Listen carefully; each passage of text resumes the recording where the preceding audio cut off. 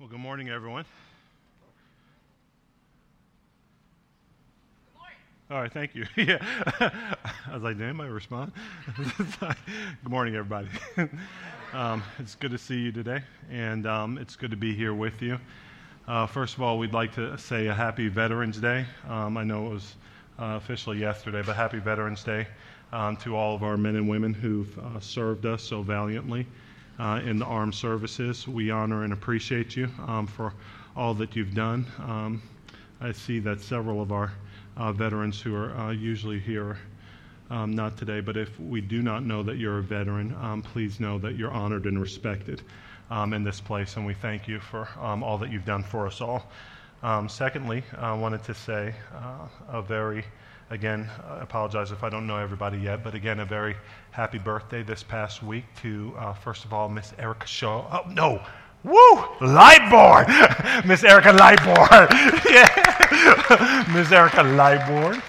And then, secondly, okay, I won't say anything, but there's a man with the initials of BG that that also had a birthday too, and he might be standing next to Dave Hedger. So you could say happy birthday to him too.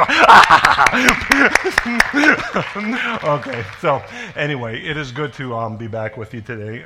We actually just got back from Charleston, South Carolina, and got to participate in the passing or the funeral of my grandmother, which I told you about this past week, and it was a celebratory moment. I thought I was going to have to officiate the entire funeral, but thank God, by the time I got there, my mom kept working on it, and by the time I arrived, I just had to do the eulogy. So I was able to cry through that and then sit down. And so it was good. It was a great praise to God because of what he had done. I'm going to talk a little bit about that today, but for those of you who were expecting Peter Alleen to be with us today, please continue to pray for him. He is a friend of the house who comes several times a year to minister to the church. He's actually dealing with a great physical pain himself and is unable to walk right now. And so if you could, please pray for him. He wanted to be here with us, but is unable physically to be here. So we will reschedule not only his ministry Sunday morning, but also the ministry that was going to take place on Saturday, which was the prep for the appointment of our deacons and the diaconate within the church. So again, if you were planning on being a part of that, or if this is the first time you're hearing about that and had interest in it, then please know we're rescheduling that for the time that Peter's here, specifically because of the fact that not only can he teach on it, but he's served in the capacity of the diaconate and eldership within the churches that he's been a part of throughout the years. And whenever we teach on things, we want there not just to be information that's given, but a real impartation. And so he's going to bring that type of impartation when he comes as well. So please agree with us in prayer for Peter, okay? So what we're going to do then is we're going to continue the Grow series. And I know that what we did in the Grow series is we finished the book of Philippians, which was Paul's letter to the new church in that area, which was one of the first historic churches in Europe at the time.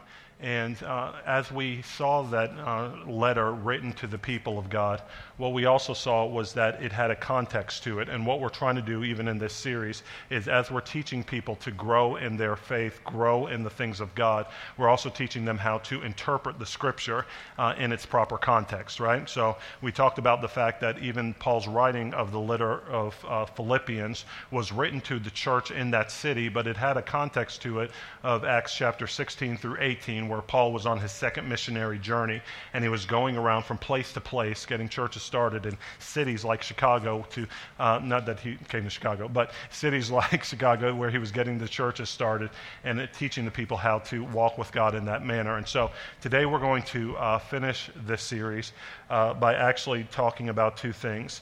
We're going to continue in that trend of what Paul did after he left the city of Philippi, and we're going to see how he spoke to the people both in Corinth, and which was one of the cities that he went to after Philippi, and then also what might have inspired him to speak the things that he did as he was teaching the people to grow. So today, if you're taking notes, we're going to talk about two things, and obviously it has some pertinence to what we just dealt with, even in my own family. But we're going to talk about growing in eternal focus, and number 2, growing and sharing the good news. Growing in eternal focus and growing and sharing the good news. Let's pray.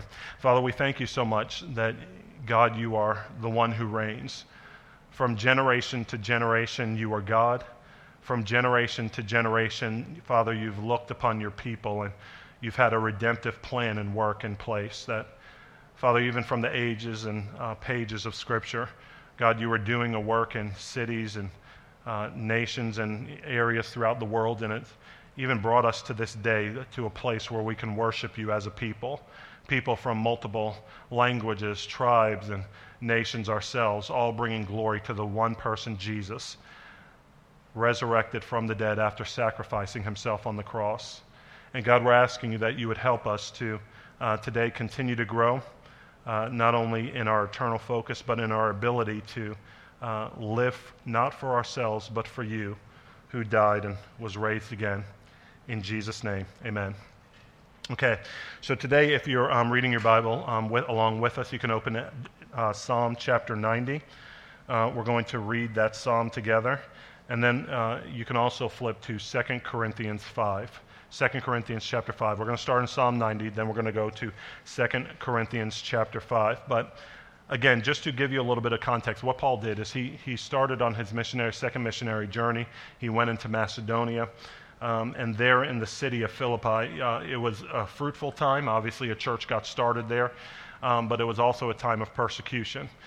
During the persecution that Paul experienced for preaching the gospel, Paul ended up in prison after he drove an unclean spirit out of a slave girl, meaning that he literally affected the economy of the city in which he found himself, because this slave girl at the time was, through divination, she was like a soothsayer or somebody who read people's futures, and she, through the spirit, was this unclean spirit was predicting things. It's almost like, anybody remember Chloe from back in the day? Like Chloe, okay, no, some of you too young. Okay, but there's this lady who always appeared on TV talking about, Chloe, and I was like, that is the worst Jamaican accent I've ever heard in my life. But the point is that Chloe needed something driven out of her. And so the thing is that she got it, this girl got it driven out of her by Paul, and they were imprisoned. But in the midst of the imprisonment, Paul and Silas, it said a very interesting thing about them. They maintained, in the midst of their trial, in the midst of their difficulty, they maintained an eternal focus. So much so that in the midst of the imprisonment, they were singing hymns to God, and they were worshiping after having been persecuted, tortured, and actually unjustifiably imprisoned for the name of Jesus Christ. And what we see is that as Paul in that city and Silas, his traveling companion, were imprisoned, God did a miracle, threw open the gates of the prison, and though they could have escaped, they remained in their place. Now, why did they do that? Because as we see in the story in the text, the Roman guard who was guarding them at the time knew that if he had actually allowed the prisoners to be set free, he would be put to death. And so, having been made aware of the fact that they were actually, the gates were open and that there was a possibility that prisoners had gone free, he was about to put himself to death. But Paul and Silas said, hey, listen, stop, don't do it. We're here.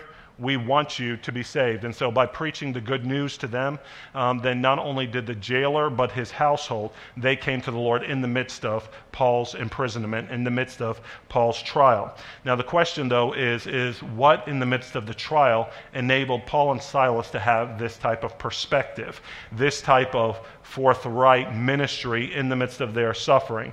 And Psalm 90 gives us a picture of what it could have been. We don't know that this was the psalm that they were in fact singing, but we know that many of the psalms repeat the goodness and the glory of God over and over again and give us an eternal perspective that shapes our thinking, and not only our thinking, but our reaction to life as it comes at us. And so this psalm in particular was one that Paul and Silas would have been familiar with, it was a song. All of the Psalms are songs that are actually written and inspired of the Holy Spirit, giving us a picture of God's nature, his character, and his purposes in the earth. And one of the songs that they might have been singing at least would have been full of this content. And Psalm 90 is written by Moses, the man of God, as they were coming out of Egypt, singing this. He said this in verse 1, "Lord, you have been our dwelling place in all generations. Before the mountains were brought forth, or ever you had formed the earth and the world, from everlasting to everlasting, you are God. You return man to dust and say, 'Return, O children of man.' For 1,000 years in your sight are but as yesterday when it is past, or as a watch in the night. You sweep them away as with a flood.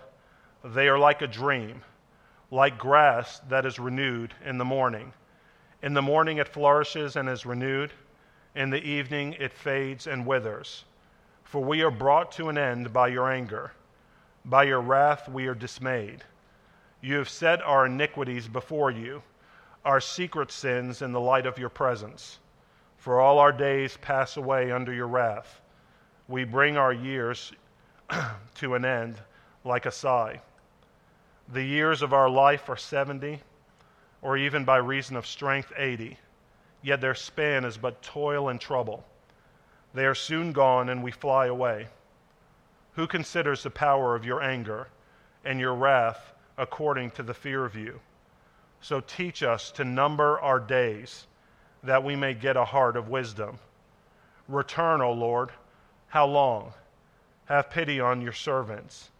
Satisfy us in the morning with your steadfast love, that we may rejoice and be glad all our days. Make us glad for as many days as you have afflicted us, and for as many years as we have seen evil. Let your work be shown to your servants, and your glorious power to their children. Let the favor of the Lord our God be upon us, and establish the work of our hands upon us. Yes, establish the work of our hands." And so we see that Moses was no spring chicken whenever he started to minister, bringing the Israelites out of Egypt. He got a stirring from God around the time of 40, and he actually went into the camp and saw his fellow Hebrews being mistreated by the Egyptians. He rose up, tried to fulfill the purposes of God in the wrong way, and then eventually got driven out into being a shepherd for 40 years in the wilderness on the backside of the desert, learning the heart of God as a shepherd. But at 80 years old, he comes back, begins to proclaim the word of God to Pharaoh, and then the Israelites are released from their captivity after the 10 plagues that affected Egypt, and God showing his strength and showing his power. But in the midst of him being 80 years and then subsequently having another 40 years wandering in the desert because the Israelites did not believe God in the things that he was calling them to do, what we see is that he says, hey, listen, I'm telling you that at the end of the day, God is good. From generation to generation, he's shown himself to be faithful, the one who sees, as Cole talked about earlier today, the one who hears, the one who knows he is God. And at the end of the day, what you need to know is that in the midst of his seeing that there is, though he's eternal, there is going to be an end to all of our days. There is going to be an end to all of our days. And one of the things that I was able to get out in the midst of all of my bumbling and bumbling in the midst of the funeral service was Ecclesiastes, where he said, listen, that it's better to be in the house of mourning than the house of mirth or laughter. The things that people live for today are joy, and not that joy is not of God, it is of God, but I'm talking about more so the pleasures that they run to and all of the experiences that they can have and all of the things that will tickle their mindsets or tickle their fancies for a period of time, giving them momentary pleasure, but having them forget about the eternal. And he says that, but every man, every woman needs to understand that death is the destiny of every man, and the living should take it to heart. The living should take it to heart, that eventually we're all mortal and it's all going to expire. This is what Moses is talking about, and the great victory that he saw the Israelites receive and accomplish, and bringing them out of Egypt into the land of promise in Canaan, modern day Israel. He's saying at the same time that God is doing something great in this moment, I'm also telling you that there's an end to it all. And he says that the life that God's given mankind is 70 years, 80 if you have the strength. I'm like, God Almighty, my grandmother, though I'm sad she's gone, she lived a long time. She was 88 years old. 88 years old. Isn't that great? A woman of God, 88 years old. And I think one of the last things that she said to my mother, and this is where my mother actually broke after she was taking care of her for years, is she actually, and it's almost like a Hallmark movie or something, she put her hand on her face, and at the not being able to speak a whole lot much more, she actually said to her, I want you to remember to take care of the family. I want you to take care of the family, as if she was passing, after 88 years, a mantle onto my mom as the new matriarch to take care of the family and charging her to go on in the things of God. Though myself, though I didn't know God growing up from my mom's instruction, I surely did from my grandmother's. And she was charging my mom on her way out, take care of the family. And the point is that she had 70 years, 80 because she had the strength from God, 88. And then she went the way of all the earth. And this is what Moses is saying, that eventually we're all going to go the way of all the earth. We have 70 years, 80 if we have strength, and then it ultimately comes to an end. And we're going to face our Maker in that day. And the great challenge of youth is remembering, and this is, I say this very tenderly because of the demographic of our congregation. The demographic of our congregation is one that's mostly young, right? And I'm talking about young. It's sort of like, people say the 70s, the new 40. It's like, listen, it's like because of medical technology, everybody's young in here, right? And it's sort of like the challenge of youth, though, is understanding that youth comes to an end. Youth ultimately comes to an end. And in that day, he's saying, I'm telling you, you've got to understand, you need to learn in your youth to number your days aright. Number your days rightly, that you might actually gain a heart of wisdom. That you don't waste the time or the opportunities. That you don't waste the opportunities not just in business or industry or career, but in family and in the things of God and the purposes of God and the eternal kingdom. That you don't waste your opportunities there in your youth, because eventually it will come to an end. It will come to an end. And he's saying, number your days now. Number your days aright, so that you might gain a heart of wisdom. Have an eternal focus, not later when you feel like you're settled, but now when you have the strength of God in you, because ultimately it comes to an end. I don't know if many of you actually grew up playing basketball, but it's sort of like I grew up playing basketball, and the thing about basketball is that you can do certain things when you're young that you can't necessarily do when you're older. Anybody know what I'm talking about? Okay, it's sort of like, you remember back in the day you didn't have to stretch. You were like, you used to look at the people on the side of the court, and they were like, you're like, it's like, and then you would like go up and dunk or whatever ability you had. But then all of a sudden a little age got on you. And then the thing that used to be footloose and fancy-free about you changed. And then you started to like play people who were half your age and half your size, and then you started getting dunked on. Anybody know what I'm talking about? Okay, maybe two. Okay, well, maybe that's just my story. But the point is right, like back in the day, I used to jump. Now I just hold people's legs when they fly over me. And I'm like, listen, don't fall, and I feel this parental, ambition rising up me. I'm just saying that things change. And one of the things that happens in the midst of the gospel ministry is helping us understand that God's got victory for us in the now, in the later, but we've got to live in between the now and the later with a sense of wisdom, with a sense of understanding that mortality comes to us all. Now, I would have loved to have said that, I had this eloquent speech to contextualize my grandmother's life and, and put it all in perspective for people and really charge them to repent and believe the good news. And there was this great revival that broke out, in the midst of my grandma's funeral. I do not have that testimony. I don't know what I said, and at the end of the day, my mom just came up to me and was sort of like, we love you, sweetie. And I was like, okay, that's great. Okay, but I'm going to tell you what did minister to everybody. Where's Lindsay? Thank God for Lindsay Hedger, because Lindsay has actually been teaching my sweet girl guitar. And on the guitar, she actually was able to participate in this funeral service. And so in the midst of the funeral service, you had my grandmother, 88 years old, going all the way of the earth, and then you had my 13-year-old daughter who got up on her guitar, and she played the song by Matt Redman called 10,000 Reasons. Anybody know that song?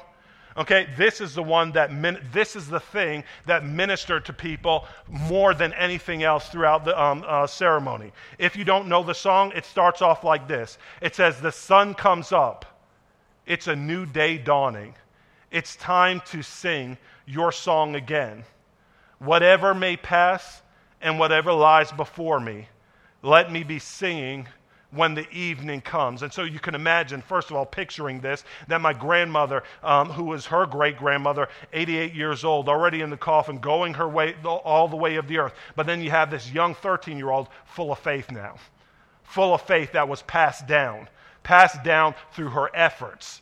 Passed down, and I'm telling you, it was effort after effort, prayer after prayer, because I was a knucklehead and did not listen at first. I did not listen at first. And so if you are a family member or a friend of somebody who has not responded to Jesus yet, but you're still praying and you're still believing, I'm here to tell you that it is worth it.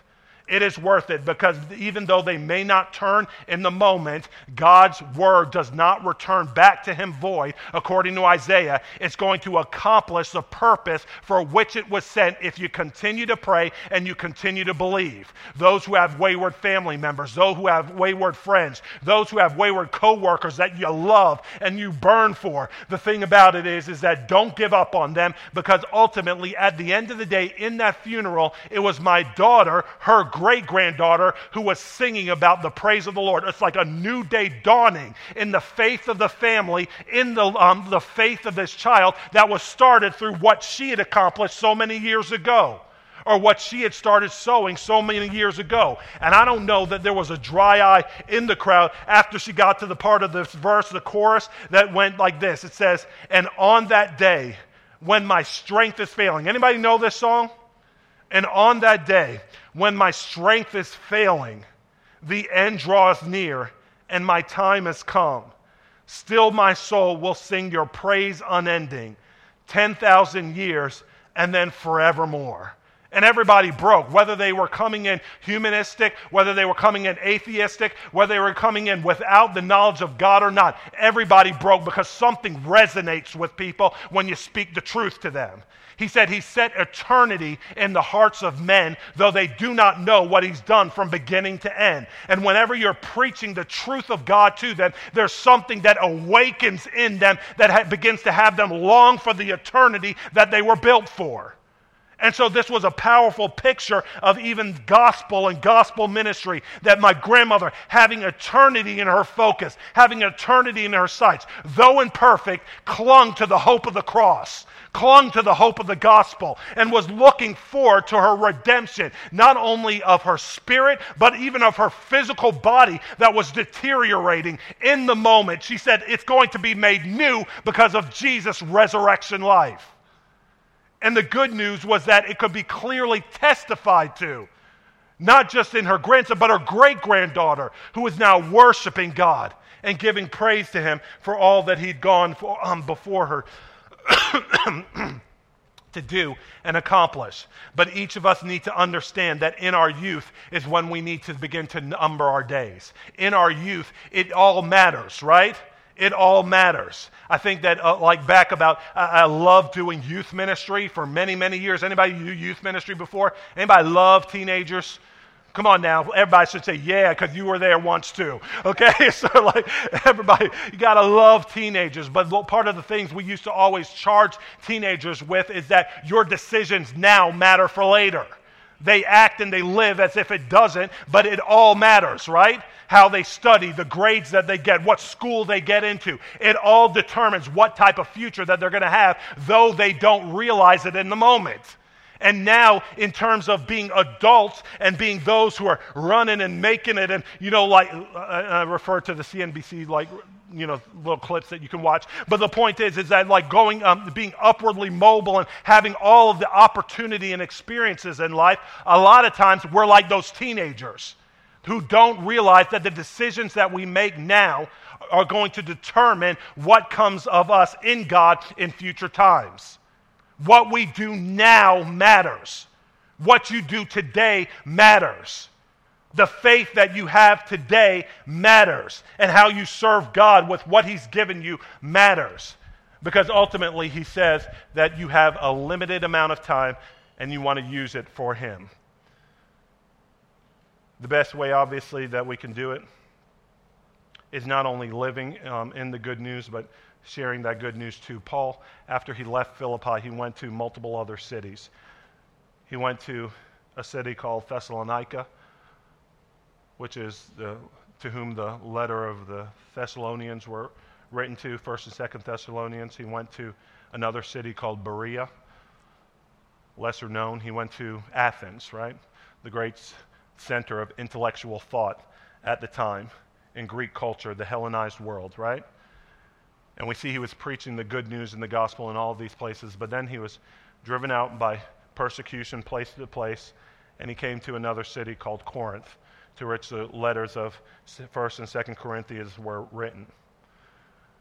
But Paul had the perspective of eternity in his mind, this hymn, these hymns, not just that, but I'm sure other hymns, 150 Psalms, right, rising up in his heart, giving him perspective and praise to God for all that He's done and helping him understand that in the midst of his persecution, what he was doing for God actually mattered. I'm going to tell you how it matters if we were to make mention of Paul's efforts today. It matters because we're here today. How many people know that we're part of a result of Paul's efforts? All of the persecution that he endured and experienced, it was not in vain, but we get to gather together from multiple nations, tribes, and languages because of Paul's efforts back in the day and his perseverance in writing 3/4 of the New Testament letters. But the question is that if we have eternity in our hearts and in our minds, what do we do when we live with this reality in mind? Well, we don't just grow in an eternal focus, but we grow in sharing the good news. And I'll say it in 3 ways. Number 1, mystery. Number 2, margin. And then number 3, ministry. Mystery, margin, and ministry. The first thing is that we need to walk in the fear and the reverence of the Lord. If we know that ultimately eternity's coming, where God says that to Him a day is like 1,000 years and 1,000 years like a day, but eternity surely is coming. Think about like ministering to a group of people who ultimately their worldview couldn't see beyond thinking that there was anything beyond their physical body expiring. And people walk in a confidence in that, saying, I'm going to live it up now because really, ultimately, there's nothing after death. When you die, you die. But the truth is that the only way that people are able to turn in that type of mentality is through the revelation and the exposure to the truth. So much so that Paul in Romans, when he was writing, he says, faith comes by hearing, and hearing by the word of Christ. It's like, how are they going to call on the person that they've not heard of? How are they going to believe in him if they've not heard of him? And how are they going to hear unless somebody preaches to them, right? Meaning that the reason you believe certain things, or we have the worldviews that we do today, is because ultimately we're saturated in those worldviews. We're saturated in that type of thinking that is perpetuated through every conversation, every media post, every type of interaction that we have on a daily basis. And what Paul's saying is, first of all, that we need to walk in the mystery of what these Psalms are declaring about God, that ultimately He's holding all things in His hand, and ultimately it will come to an end. And he says in 2 Corinthians 5, when he's writing to this church in Corinth, he says, for we know that if the tent that is our earthly home is destroyed, he's contextualizing the mystery for people. He says, if we know that the tent, which is our earthly home, is destroyed, we have a building from God, a house not made with hands, eternal in the heavens. For in this tent, meaning our physical bodies, we groan, longing to put on our heavenly dwelling, if indeed by putting it on we may not be found naked. For while we are in this tent, meaning our physical bodies, we groan, being burdened, not that we would be unclothed, but that we would be further clothed, so that what is mortal may be swallowed up by life. He who has prepared us for this very thing is God, who has given us the Spirit as a guarantee. So we are always of good courage. we know that while we are at home in the body, we are away from the Lord. For we walk by faith, not by sight. Yes, we are of good courage, and we would rather be away from the body and at home with the Lord. So whether we are at home or away, we make it our aim to please him. For we must all appear before the judgment seat of Christ, so that each one may receive what is due for what he has done in the body. What he has done in the body, whether good or evil. So what he's saying again is that ultimately we are saved not by what we do. Everybody understand that? We are saved by grace through faith. And that's the good news of the gospel of the kingdom. That we're saved because of what Jesus did for us, not what we do for him. And if anybody hasn't put their trust in what Jesus has done for them, today is your day to do it. Repent and believe the good news is what Jesus preached. But then ultimately, we're going to stand before the judgment seat of Christ, and not to determine whether we're saved or not, but also to receive a reward for what was done in the body, whether good or evil. So we're saved not by what we do, but what he's done for us, but we're rewarded absolutely by what we do for him, and not necessarily what he's done for us. Do you see the distinction between the two? Salvation is all based on what Jesus has done for us. Reward is ultimately based on what we do for him. And he's saying everyone's going to, in the fear of the Lord, appear before the judgment seat of Christ and have to give an account for what they've done in the body, whether good or evil. That's why Moses is imploring us, teach us, God Almighty, to number our days, that we might gain a heart of wisdom. Because it matters what you do now. It matters the things that you're giving yourself to and how you're living your lives. I'm looking forward to cheering, and I know this might sound trite to you, but I look forward to cheering on that day many of our community group leaders. I may be in the way back, but like everybody getting their reward from God, I'm going to be like, yes. And I hope you would be too. He's saying, yes, God, they were faithful. They were making disciples. They were the people leading people to righteousness. I'm going to be applauding people who were setting up and tearing down. I'm going to be applauding people who are working on the tech team and Lord knows in the children's ministry. Amen to that. Come on, children's ministry workers. You probably at the front of the line. But the thing is that it's like all of a sudden he says all of these different things that are practical service in sharing the good news. He says, I'm going to give to people what they've done while in the body, whether good or evil. And people make it so mysterious all the time, but it's very practical. It's very practical. Anybody remember the whole sort of parable or the story of the Good Samaritan? How many people remember that story, right? And all the people who passed by in the midst of the practical need that the person whipped and beaten up on the side of the road had. And it was only the Samaritan who saw the need and then took the lead. He wasn't waiting for a revelation from heaven to determine the good he needed to do. He saw the heart of God, saw what needed to be done, and addressed it with the opportunity that he was given. And these are the things that it means to walk in the fear of the Lord. But number two, not only walking in the mystery of it, but actually walking in some sense of margin. Margin in life. The Lord knows that in the hectic nature and the busyness of life, how many people could use a little margin? Do you know what I'm talking about? Margin meaning space in between, running between the one thing that you're doing to the next, working from job to job, or actually going from school assignment to school assignment. Or how about this? One screen to another. One screen to another. Ad infinitum. It's like it doesn't end. You can keep flipping and switching and, yes, eventually start twitching. You know, the point is that you can be endless in your activity, but you need margin in your life. Margin where you're allowed to say, be still. Be still to reset. Be still to reset your focus and your heart ambitions. And he says, know that I'm God. Why? Because I'll be exalted in the earth.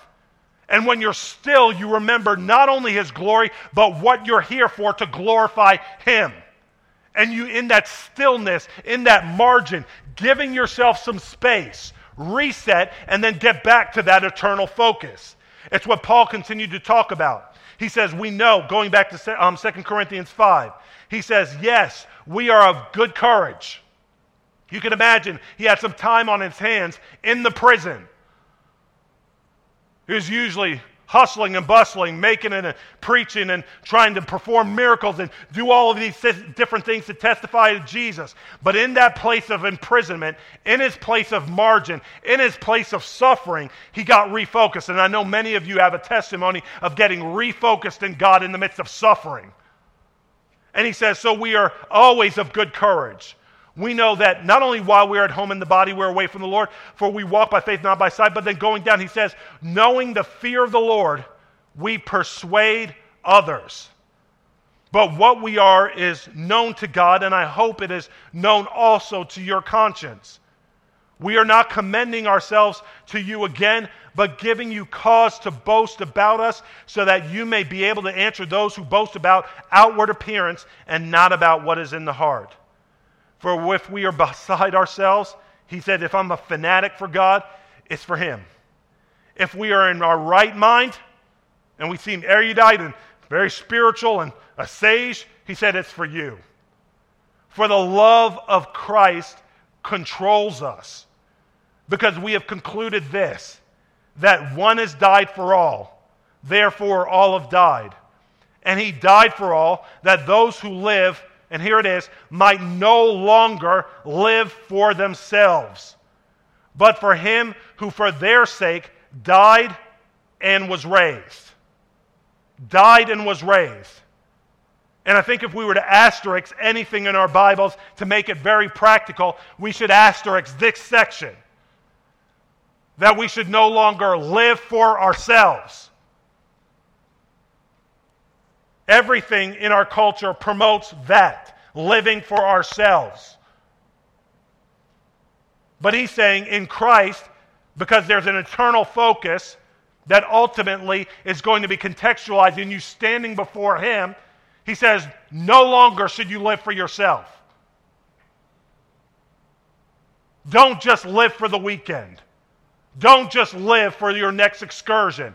Don't just live for even your next promotion. Live for him who died and was raised again. And one day, he says, you're going to face to receive reward if you've lived for him faithfully.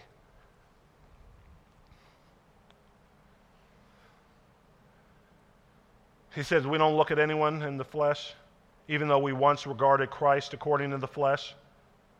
We regard him thus no longer. And here's the good news. If anyone's in Christ, he's a new creation. The old has passed away. Behold, the new has come. All this is from God, who through Christ reconciled us to himself and gave us the ministry of reconciliation.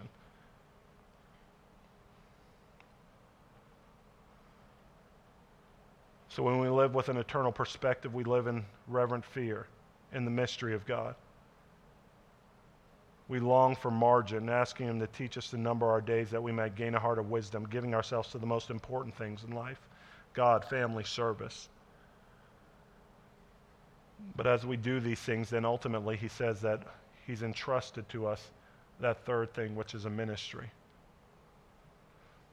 He says, I've given you the mystery of me, I've given you some margin so that you might order your days aright, and then I'm giving you a ministry. That we might no longer live for ourselves, but for him who for our sake died and was raised again.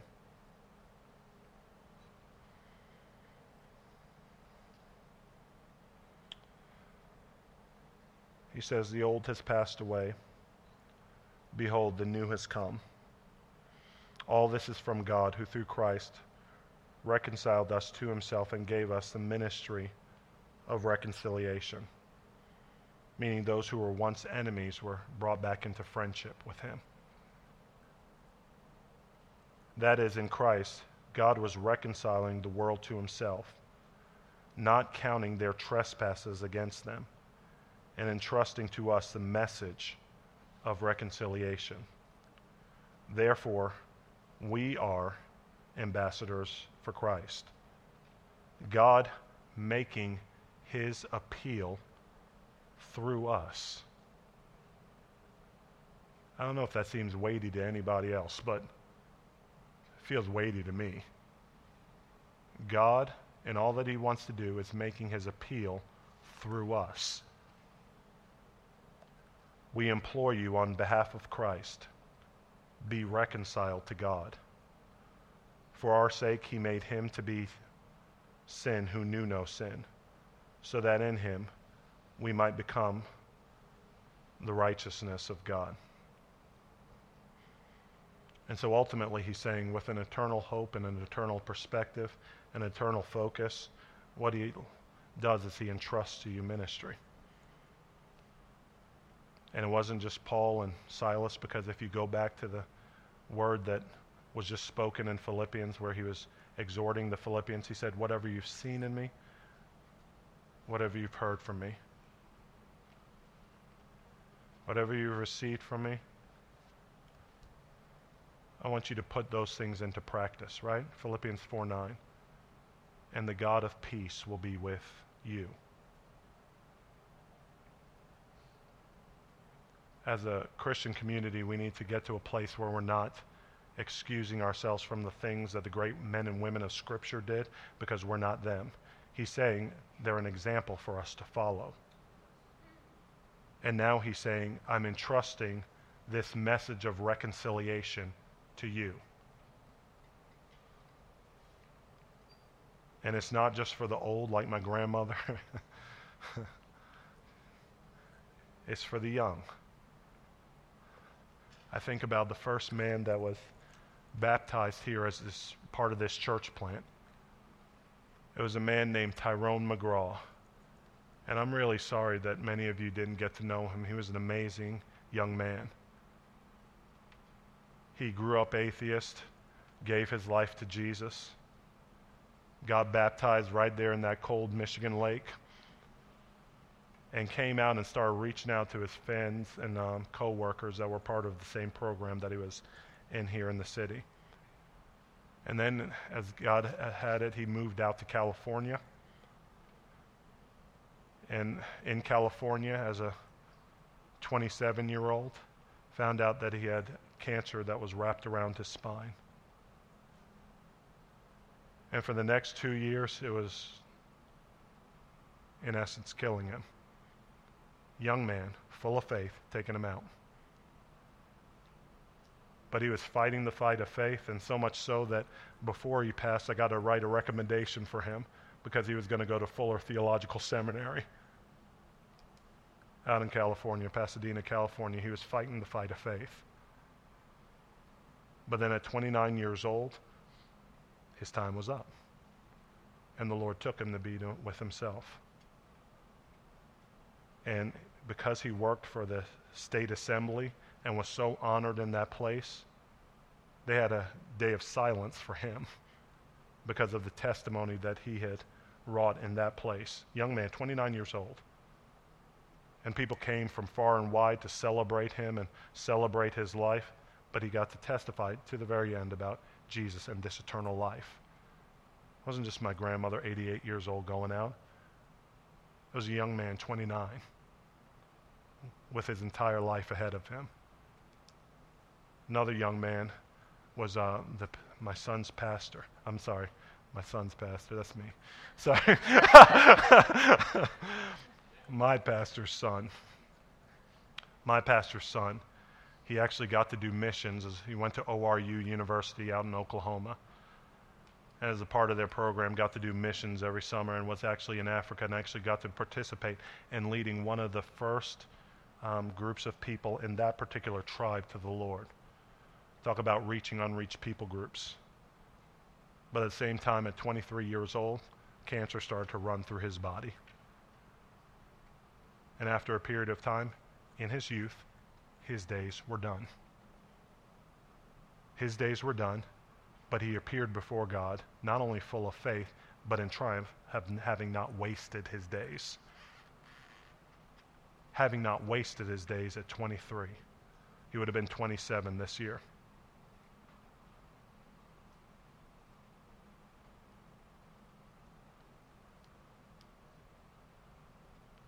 And so ultimately, what we want to do is be a people who are full of faith, full of joy, full of the life of God, but also very sober-minded. Sober-minded. Because all of these trials, all of these things that we go through have a context to them. And he said, ultimately, there's victory in Jesus. And there's victory in resurrection life. But in between the A and the Z, he said, make your life count with eternal focus. And don't just let it count with eternal focus as if you're looking for the sweet by and by, but do it by growing and being a sharer of the good news. Why? Because he's entrusted to us a message of reconciliation, that though my grandma be gone, I'm here and we're here together because of what she sowed into the earth. Amen? Your life counts. Let's live that way today in Jesus' name. Amen. Let's have the worship team.